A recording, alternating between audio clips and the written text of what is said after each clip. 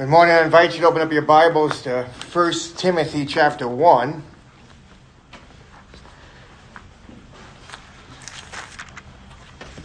We're going to be looking at verses 3 to 7 today.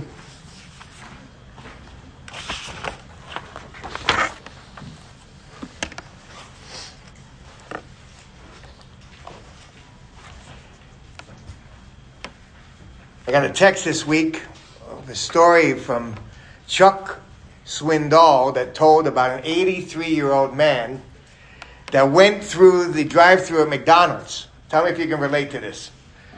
The 83-year-old man is taking his time. I mean, a long time to order. Really long, going through the menu, looking at stuff and going. And so a lady behind him, a very impatient lady behind him, starts to honk the horn at him. Come on, and honking, get ready, let's get going, and so this man, what he decides to do is he gets to the first window and he pays for both of them. And then all of a sudden the lady rolls down her window and you can see her going, thank you. Oh, so probably embarrassed because he repaid her evil with good and bought her meal. And she's thanking him, thank you.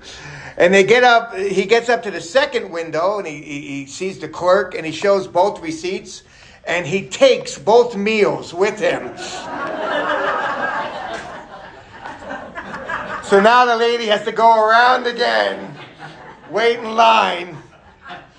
And the man says, I'm an old man. I've been around. Don't honk your horn at me. I thought that was an interesting little way to do it. I've never tried that, but maybe I'll try it one time and see what happens. Life is hard, isn't it? Life is filled with hard stuff in it. And last week we looked at it.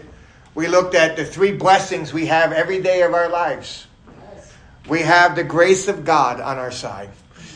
The undeserved favor of God. We have the very power of God working in our lives. We have mercy. God feels our pain. He knows our pain. And He has empathy, pity upon us. And withholds that which we deserve every day of our lives. Not only does He give us what we don't deserve, but He withholds what we do deserve. Think about that for a moment. And then we have peace with the holy God. And that's not because we've done anything in our own selves. We have peace through our Lord Jesus Christ. He died for our sins, was buried, and He rose again. And now we have peace with the holy God. That is every day of our lives. That is something we don't earn, we don't deserve, but we have it, no matter how hard it gets. Remember that we have grace. Remember that we have mercy. Remember that we have peace. But even knowing that, we still want to run around and leave the places that we're at. It is hard to live in certain places. The pressures are there. The cultural pressures are there. And we want to run. We want to get away. I tell you, every winter I just dream of California. Amen. And how beautiful it would be to live there. And the palm trees and the heat and the nice. Oh, wow. Wow. You see, you got to choose to think of the positive and not the negative. But you also, with California, you have the nuts, the liberal.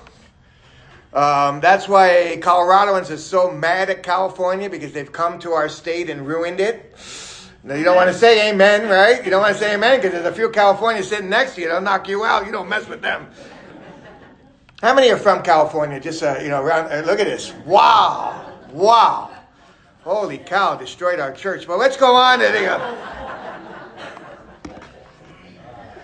So our tendency is to run and not stay the course.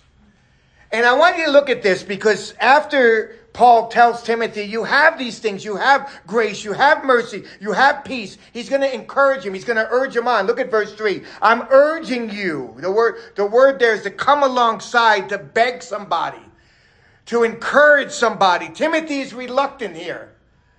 Timothy is wondering, should I leave? Should I stay? Should I get out of these cultural pressure? I mean, where is Timothy at this time? He's in Ephesus. You want to live in Ephesus? Some say Colorado Springs is rough. You want to live in Ephesus? Where the immorality, the idolatry was rampant.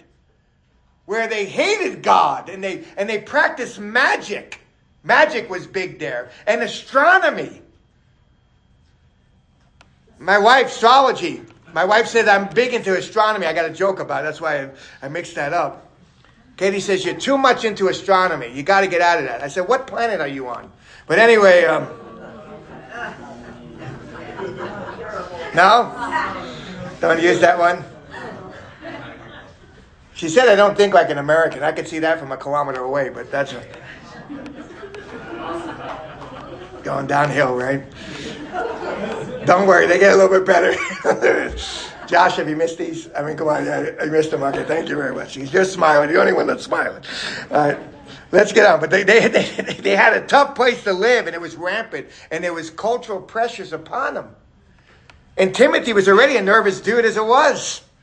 I mean, he had stomach problems. He was a timid person, and he's got to live in this pressure. And so Paul comes alongside of him, and look at verse 3. He's going to tell him this. I urge you upon my departure at Macedonia to remain on at Ephesus, to make your home there, to not run, to stay the course.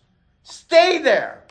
Our tendency is to run. We want to get out. I want California. I want out of here. I don't want the pressures of here. Me and Abigail, we play around. I tell her, I'm out of here. I'm going to California. She said, Daddy, we are not going to California. I says, well, give me 10 reasons. She gives me 10. I said, all right, that's good. Give me 15. She gave me 15. I said, all right, give me 20. She gave me 20. You know what was at the top of her list? The church here.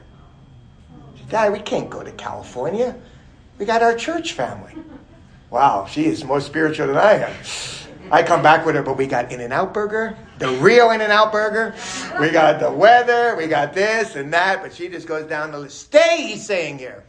Timothy, don't run. The mountains, we got that in California too. And so, look at it here. I want you to stay. I want you to remain. I want you to make your abode. I don't want you to run away. Don't run away. Why? Look at verse 3. Here's why I want you to stay. That you may instruct certain men not to teach strange doctrines. Heterodox. Paul makes up a word here. He puts them together. These are other doctrines. These are other teachings. These are adding to the Bible. People love to add things to the Bible and to the gospel. And if we miss the gospel, we've missed it all. And he says, I want you to stay there, and I want you to instruct. I want you to shut their mouths. Stop them. They're teaching strange stuff. Other doctrines. Other teachings. I'm here to tell you, once we add to the gospel or take away from the gospel, we lose the gospel. You stay there. He says, I want you to instruct them. I want you to command them. Not who are these certain men? Well, we're going to get some of them later on we'll talk about, but we don't know exactly all that they are. But he says, you to tell them to not teach these strange doctrines, these other doctrines, to add things on to the gospel of Jesus Christ. And here's the thing. What are they adding on? Look at verse 4. They're paying attention to myths. M-Y-T-H-S. In New York, we pronounce it myths. Myths. Fables. Stories that have no historical foundation. That they like to take the Old Testament stories. I don't know if you knew this, but in 100 BC, the Jewish people came out with a book of Jubilees, it was called, where they would take stories of the Old Testament and they would elaborate on the stories and make them exciting for people to hear and fascinate people with myths. You say people today aren't into that stuff. Oh, yes, they are. How many went to go see the movie Noah back in the day? That is as fake as it gets. I mean, Noah wants to kill one of his grandkids. Is that Noah in the Bible? That ain't Noah in the Bible. Noah's a lunatic in that movie. And yet some pastors, amazingly enough, said we got to use the movie Noah to evangelize to other people. They've missed it. People get fascinated by stories when we add things on to the Bible. And different things that we add on, and they get fascinated by those things. He says, don't even go there. Don't pay attention to that. Don't put your attention to that or to the endless what? Genealogies. This blew my mind. Back then, they were fascinated with their family trees. Guess what? Today, people are fascinated with their what? Family trees. They're selling this DNA stuff. Buy it. See what you are. See who you really are. I mean, even Kermit the Frog did it. Do you see what happened to him when he did it? He took a DNA test. He came back half Indian, half Italian, and a tadpole. Is that better? I love that one. That is a great one. But we are so fascinated with genealogies. Anybody ever say, I'm going to read through the Bible in a year, and then you get to the genealogies, and you're like, what in the world am I reading? And then you have like 9 chapters of these names that you don't know, but you should, but you don't know who they are. And they're like, who is this guy, and that guy, and this guy, and this guy? So what they would do back then is they would take the list of genealogies, and they would add stories to each one of them. And they would add other names and put different wives or add wives if we didn't know who their wives were. And have all this list of stuff that, what does it lead to? Look what does verse 4 say. They have all these genealogies and these myths that give rise to mere what? Speculation. You start to speculate. You're fascinated. Was it true? Wow, that's amazing. I didn't know that about Noah. I didn't know that Noah was into magic. I didn't know that he drank a potion and then he said he was going to do it. I didn't know that. Fascinated. Wow, that's an amazing story. Take Abraham and add a story to him. Add the genealogy. Wow, did you know this? I remember sitting in class one time as a young high school kid, and we had to go around and say who we were. And this girl, she was from, I forget which country, I think China or something. And she goes, Connie Chung. How many of you remember Connie Chung?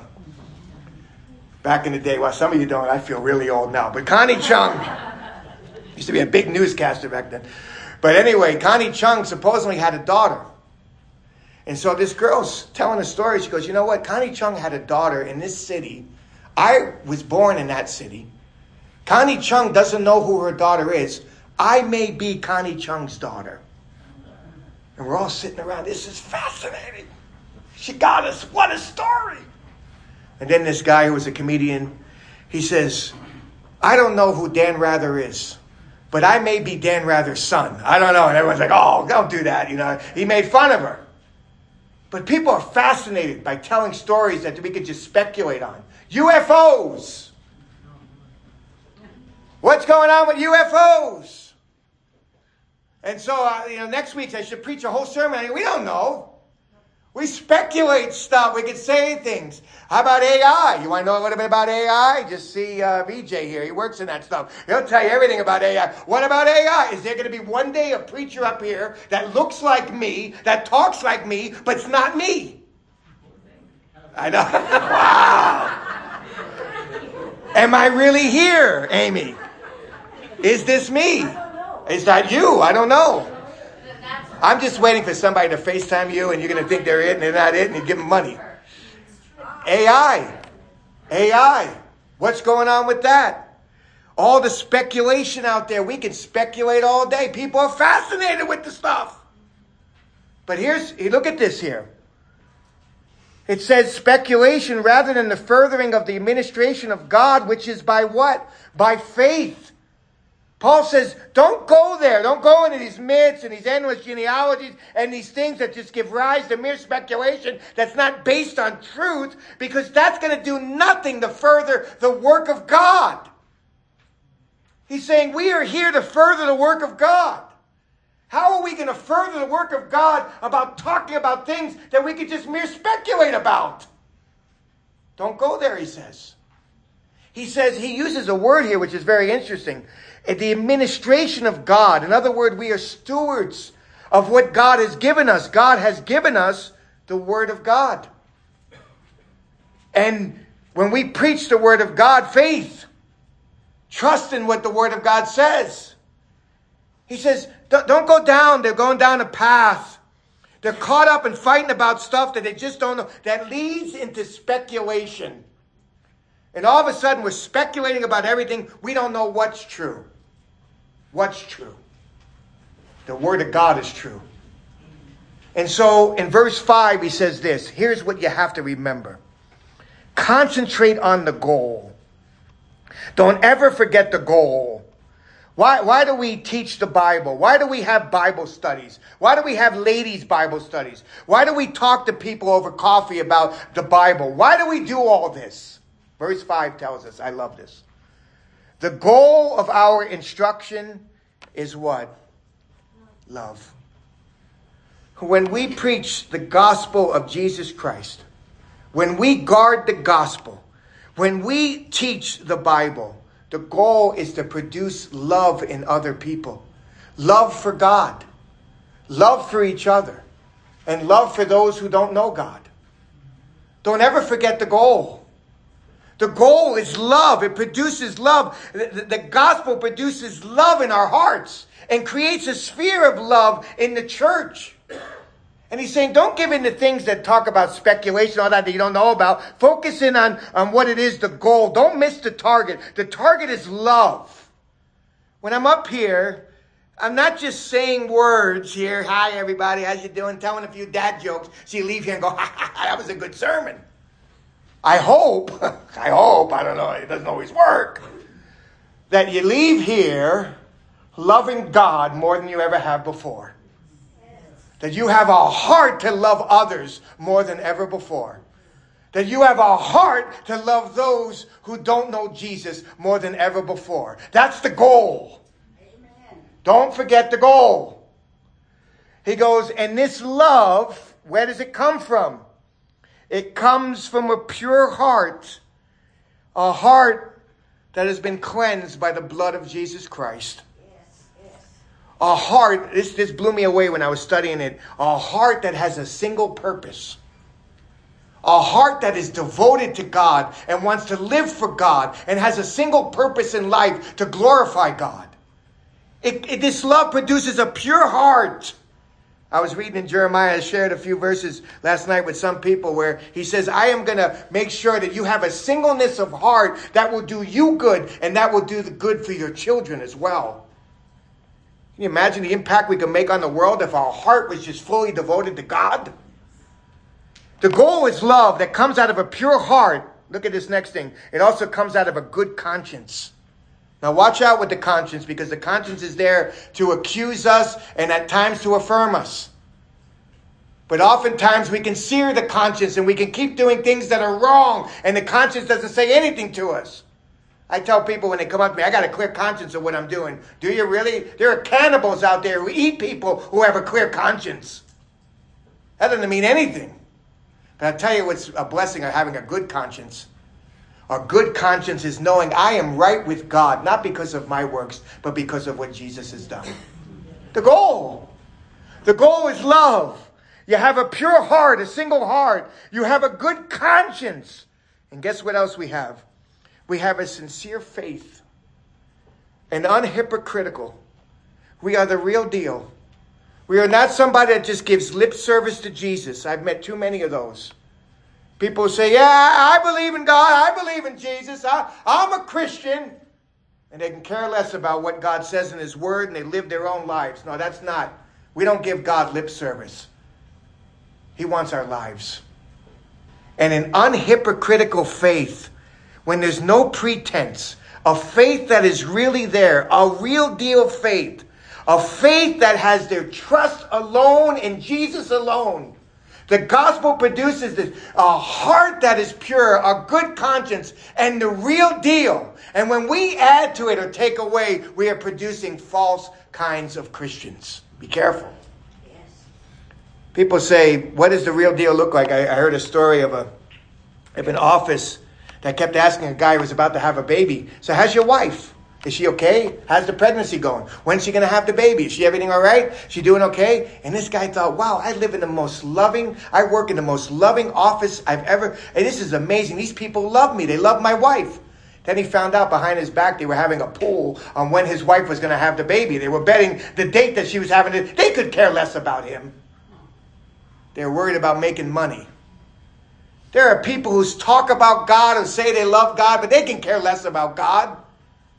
Paul says, remember the goal. It's love. And it'll produce the real deal. Now watch this. Look at this, verse 6. We got to understand something, the purposes of the law here. He says, for some men, remember, we don't know how many this is, but some men, they stray from these things. Literally in the Greek, they miss the mark. They miss the target. They miss the goal of the instruction, love. They missed the pure heart. They missed the good conscience. They missed the sincere faith. They've missed it. They've turned aside. They've literally, what they've done, they've strayed little by little. They've added things. They've been fascinated by things that mean nothing. And what do they talk about? Look at this in verse 6. They turned aside to what? Fruitless discussion. It means nothing. I was amazed as a pastor when we got hit with COVID and how many people became experts on masks. They were experts. And how they were fighting over it. And how they were entering into internet chats and fighting over whether or not we should wear a mask. And you're this and you're that. And they're fighting over it. Satan loves to distract us. And let me ask you something. How many people are going to get saved by us telling them whether or not to wear a mask? Zippo. Now, whether or not we wear a mask, that's another thing. That's between us and God. But to fight about it, to beat up other people, to spend hours arguing about stuff that mean nothing. It's fruitless. It doesn't go anywhere. The people fighting over different things on the internet, over minute stuff in the Bible. Oh, what are you, an infralapsarian, a superlapsarian? What do you believe about this, about that? They're fighting over all kinds of things. No one's getting saved doing that. In fact, it's vain discussion. You look at each other and say, what are we arguing about?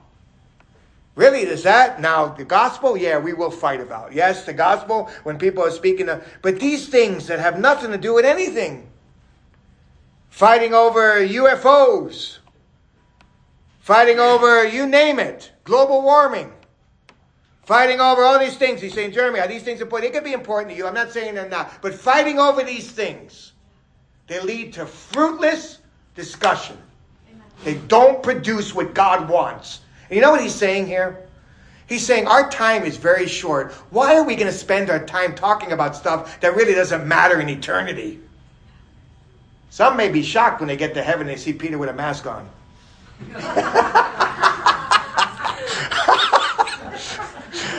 I thought those things were sinful. What did you say? We're going to be shocked when we get there. All the stupid stuff we fought over. And you look at it like, that didn't even matter. And I think to myself, oh man, if we just get so excited about the gospel, what the world would be like now. We love this speculation stuff. We get so excited about it. Don't go there, he says. He says it's fruitless. It's vain. Nobody's going to get saved. I remember I walked into a Dunkin' Donuts with a guy. And the lady said, we're not going to serve you a donut unless you put your mask on. And the guy goes, I ain't putting no mask on. He was in his 30s or 40s. So then a 60-year-old behind us, he said, sir, why don't you put your mask on? You know, do us all a favor. Now all of a sudden they start arguing with each other. There's a guy coming to our church. I'm like, oh man, I got to do church discipline next week. I don't know what's going on. They're fighting with each other. He ain't going to get a donut. He's fighting with the 60-year-old. How is that 60-year-old going to come to Christ doing that? Believe me, if it's only a mask that stops me from a donut, I'm wearing a mask. Amen? I will get my donut. You will not stop me from getting this donut. I'll wear a hat, I'll wear a coat, whatever you want. Give me that donut. But he went in there, nobody telling me to wear no man. And start fighting with people. Fruitless discussions. They mean nothing. People like to grab minute stuff when they come out of seminary or study the Bible, and they like to fight over things in the Bible or different words. Careful going there. They don't end furthering God's work. Nothing wrong with talking about stuff and getting excited about certain things and talking about it. That's fun to do. But to fight about it and to get really upset about it, or even to leave churches over certain stuff that is fruitless, be careful with that. And here's what he says, verse 7. And this is going to hit some of us. They want to be teachers of the law. They want to show how the Old Testament applies to New Testament people. And let me say this. There are churches all over the map on this. How does the Old Testament law apply to me? Some break up the law into three categories. You got the moral law, you got the civil law, and the ceremonial law. You have over 600 different laws. So people say, well, the civil law is gone and the ceremonial law is gone, but the moral law is still there. And so we follow the moral law, but we don't follow the civil law. The Jews never thought about that. They never thought about breaking it down into three and saying, you get to choose which one that you're going to follow. It was all the law. Either you follow it all or you don't follow it at all. Think about that. And they're wanting to be teachers of it. And why a teacher? Because back then you got the best seats, you got the honor, you got the name. You were the rabbi. The rabbi. But look at verse 7. This is a very serious verse. Even though they don't understand either what they are saying or the matters about which they make confident what? Assertions. These people have conviction. They are convinced about it, but they don't even know what they're saying. And let me just tell you this. There is nothing more dangerous than somebody who is ignorant and arrogant. They are ignorant. They don't even know what they're saying, but yet they tell you like they are experts. This is what it is. Let me tell you. I know about this. I've read online what it says. WebMD. How many medical experts are out there now in this world because they read something on WebMD? Oh, I know what you got. You got super flare. I read it on WebMD. I know what you got. I saw the symptoms. Oh, you're a doctor now. Interesting. I am convinced you have it. They talk about things that they don't know. They're ignorant and arrogant. And let me just tell you this. This is scary. There are people who teach error with great conviction. Talk to a Mormon. They will tell you with tears in their eyes that what they believe is true. One guy told me, you can put a gun to my head and shoot me and I will not change. Conviction and ignorance. Will you read some of my stuff that I give you? No, we don't read that stuff. Conviction and ignorance. Here is somebody telling you how the law applies to your life. And there is conviction, but they really don't know what they're saying. Because if they understood the law, that the law was given to Israel in a context as they were going into the land to teach the Israelites how to relate to God and how to relate to each other and how to live while they are in the land. The law was for the Israelites. Jesus came to fulfill the law. And then later on it says this, we are under grace, not the law. What does that mean? There's no law? Watch out.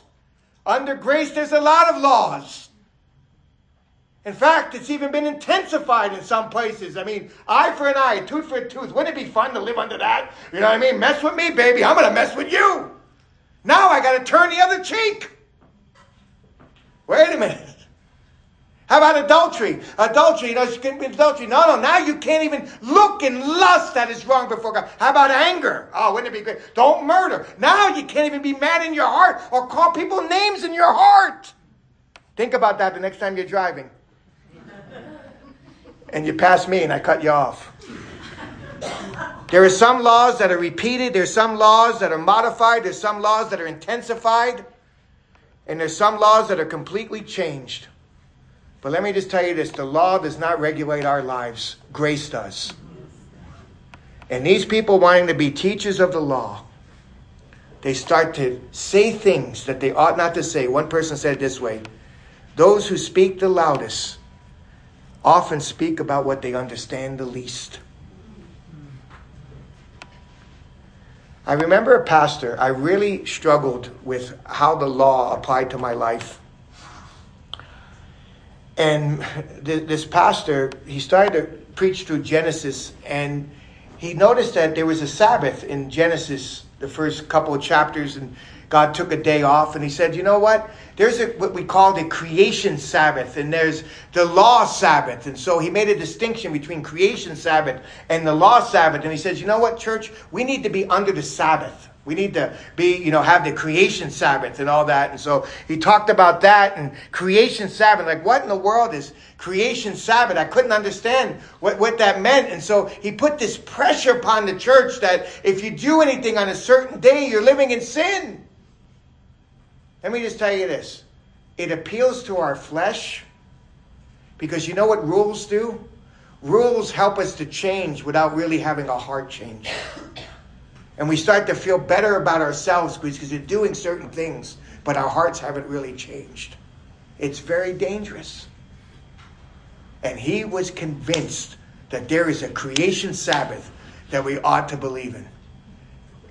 And then I came to Colossians 2. Praise God for Colossians 2. Don't you love Colossians 2? Which says, don't let anyone judge you on a Sabbath. You be careful with that. Let me just tell you something, my friends. There are people fighting about stuff and convinced about stuff that just doesn't matter. Let us not do that. Let us remember the goal. The goal is to preach and teach and share, and that will create an atmosphere of love. The goal is to stay true to the gospel. We don't we don't add to the gospel. We don't take away from the gospel. Because when we preach the gospel, it produces love from a pure heart, a good conscience, and a true, sincere faith. It changes lives. And the moment we add speculation to the gospel, and the moment we add law to the gospel, we've missed the gospel. It is by faith alone in Christ alone. Amen. Timothy, don't run. You stay right where you are in the midst of all the cultural pressures, and you preach Christ like you should. And don't pay attention to what they're saying out there. Let's pray.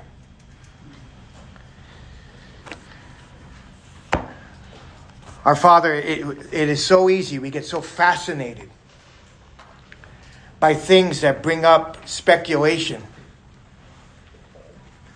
and lead to that without any historical reality to it. And we like to talk about these things and even argue these things, but they don't produce anything. So, Father, I pray that you would help us to remember the goal, to not get caught up on different things, but to remember why you put us here. The goal, the instruction is love. When we preach the gospel, it produces love. It changes lives. And love from a pure heart. Love from a good conscience. Love from a sincere faith. Love that is the real deal. And so, Lord, I pray, I know it's easy for us to get caught up in these different things and fight about different things. Our flesh loves it. But, Lord, help us to stay true to your word. And when people start bringing up this speculation stuff and myths and genealogies and talk about things with conviction that they just don't know, that we would be humble to say we just don't know either. But what we do know is that Jesus came. He died for our sins. He was buried and he rose again. And what we do know is everyone who calls upon his name will be saved. Thank you for that. We love you. We praise you, Lord. Help us to go away from here encouraged, loving you more than ever before. loving others more than ever before, loving those who don't know you more than ever before. We pray this in Jesus' name. Amen.